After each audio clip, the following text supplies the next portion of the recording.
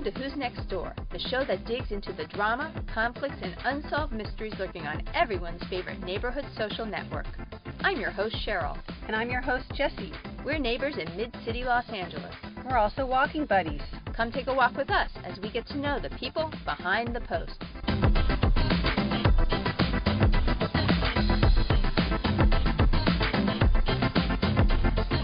Hey, Jessie. It's been a while since our last episode. What's new with you? A global pandemic? What's new with you, Cheryl? I just made some sangria. Oh, alcohol is so very, very, very important to me these days. Jessie, it sounds like you're having a rough time. It's been an adjustment. What about you?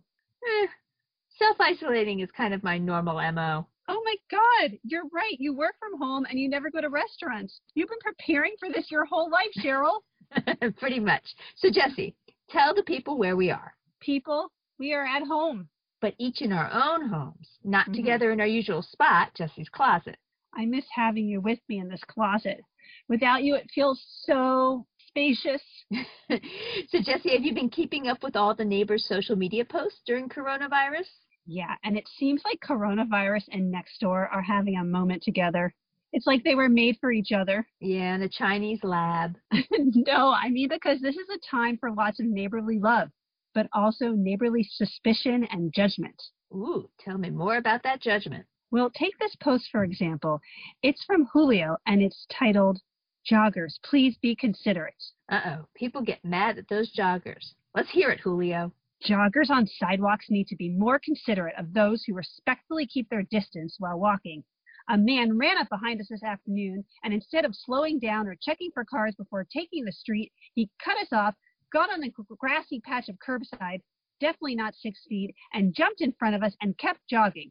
Can I just say how incredibly rude and inconsiderate that felt?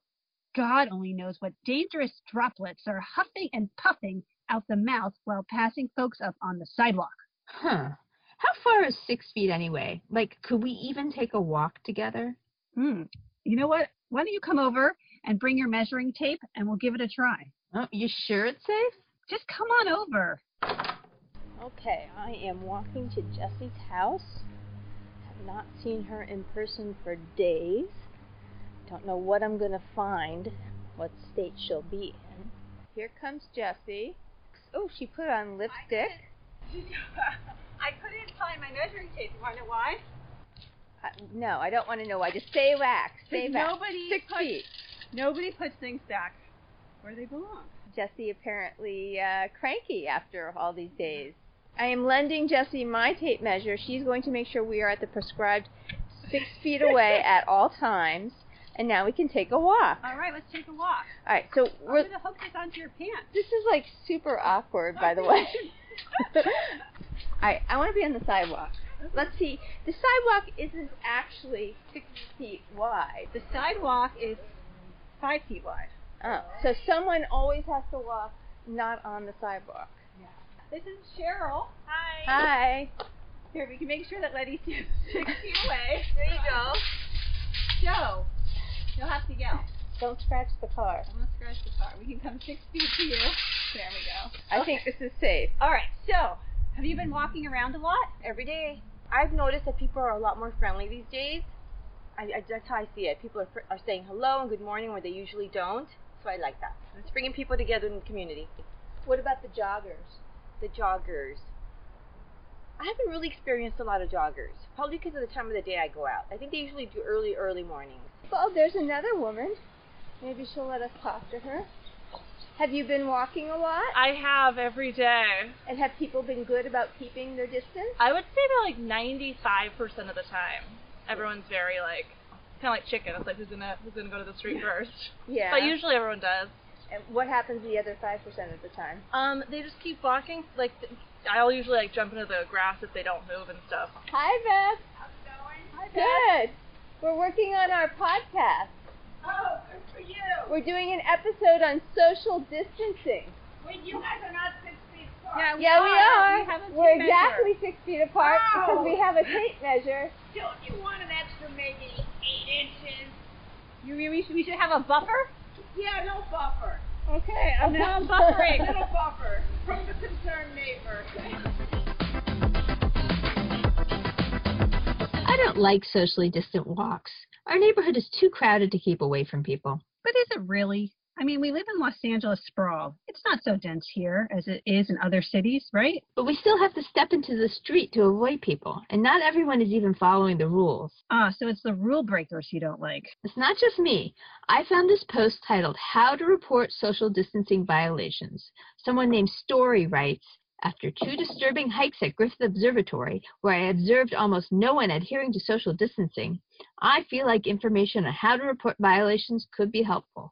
The public can report violations by calling the County Public Health Officer at 888-700-9995 between 8 a.m. and 5 p.m. That sounds like narking, or what is now referred to as socially distant shading. What did Story's neighbors think about this post anyways? Well, Kristen wrote, this suggestion gives me creepy 1984 vibes. Well, maybe if Big Brother put you on hold for 30 minutes. Any other comments?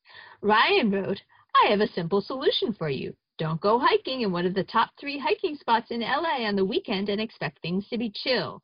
Find somewhere else. It isn't hard. Ryan's not wrong. That's why most of these trails were closed down. But now they're opening again. Maybe you should talk to Story and get the scoop. Okay, I'm getting out my scooper. Hi, Story. Thank you for speaking with me. Sure. You posted that you went hiking twice at Griffith Observatory and you saw no one adhering to social distancing. Could you please describe what you saw? Yes, it was frightening. I saw groups of people meeting up. I saw meetups where people just really didn't know each other, meeting up to go on a hike and then hiking, within 6 inches from each other. What was most startling was at the top of the hike, there was actually a group of boys, and it looked like their friends that started a sparring ring, and they were boxing with gloves, and their friends were crowded onto a bench, sitting shoulder to shoulder, like cheering them on, and people standing around watching. And it actually got to the point where we couldn't even go to the peak because there was a crowd. Did you take any action when you saw people hiking too close to each other? A few times I said, whoa, kind of like give me space, or I just removed myself. What did you think of the complaint on the thread that this was Big Brother or it was overreaching to suggest reporting violations? Now, I didn't respond to those comments because I didn't want to spend my day fighting with internet trolls. But the purpose was not, I'm going to call the police on you because I see that you came out here on a meetup and you're not 6 feet away. That wasn't the point. And I think people kind of just take what they want to hear and run with it. The purpose was Griffith Park is becoming a problem, Santa Monica is becoming a problem, and they're not going to know that. Let me just get this clear. Story came across a fight club at the peak of Griffith Park. Yes, and then she violated the first rule of Fight Club, which is don't talk about the peak of Griffith Park Fight Club. But she has a point that some places are just too crowded. True, but the danger isn't just crowding. I read an article that said you're more likely to transmit the virus indoors than outdoors. Yeah, and people are calling each other out on social media for having maid service during the pandemic. A woman named Ayala wrote, "What are you all doing regarding your housekeeper? Are you still having them come, especially those who take the bus?" Ooh, bus riding housekeepers. That's code for something controversial. Did anyone respond? Yeah, Eric wrote, "A housekeeper is a non-essential service. As such, they, like the rest of us, should stay home." Do you think Eric's trying to protect the housekeepers, or is he blaming them? I think he's actually calling out their employers for being unsafe and spoiled. Are you sure?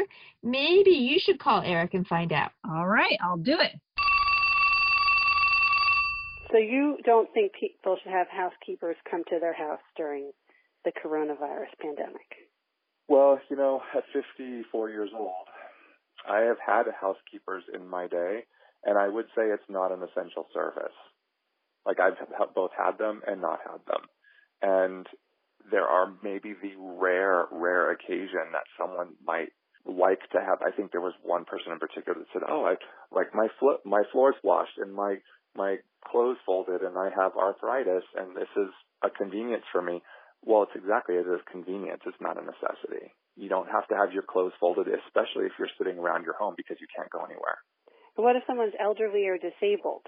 You know, I have elderly parents, and my dad is severely disabled, so they are not able to do much around their homes, but they also appreciate the nature of what's going on, and they are respecting the rule of law and the fact that they might be putting other people in danger. Unless you're going to monitor this person coming into your home and that person's every move and that you know 100% that that person has not been put at risk for exposure, why would you take that risk? Especially if you are then disabled and you might actually be at higher risk. Why would you do that? For the sake of convenience or having your floor scrubbed or having your clothes folded. Should people employ housekeepers even when there's not a pandemic? Oh, I think it's to each his or her own. I mean, in the past, I've done it when I've been super busy, but I actually prefer to do all my own stuff. Like, I don't employ any sort of service worker to do anything around the house unless it's like an electrician or a plumber. I do everything on my own. I'm sort of a Renaissance man in that sense, as I'm very capable of doing all these things on my own. And in fact, I like getting my hands in and dirty and taking care of my own business. The panic that we're seeing everywhere, and it even boils down to sort of the question of the maid and inconvenience of whether or not you can have a maid during this time, has to do with people just want to live in denial that things are as bad as they are. So it's if I have my maid coming every week, then everything must be okay. I think that's really what it boils down to, is more, it's just my normal life. I can avoid thinking about what's going on out there. I can just, pretend that everything's fine in my own little oasis. I never have maid service. That's normal for me. I've noticed, but for the record, for all our listeners, I'm also not having a housekeeper these days. So your house is dirty? Well, I mean, a little, but we've been making the children clean it now. Ooh, maybe your children can come clean my house too. Maybe one day. We'll see how bad the economy gets.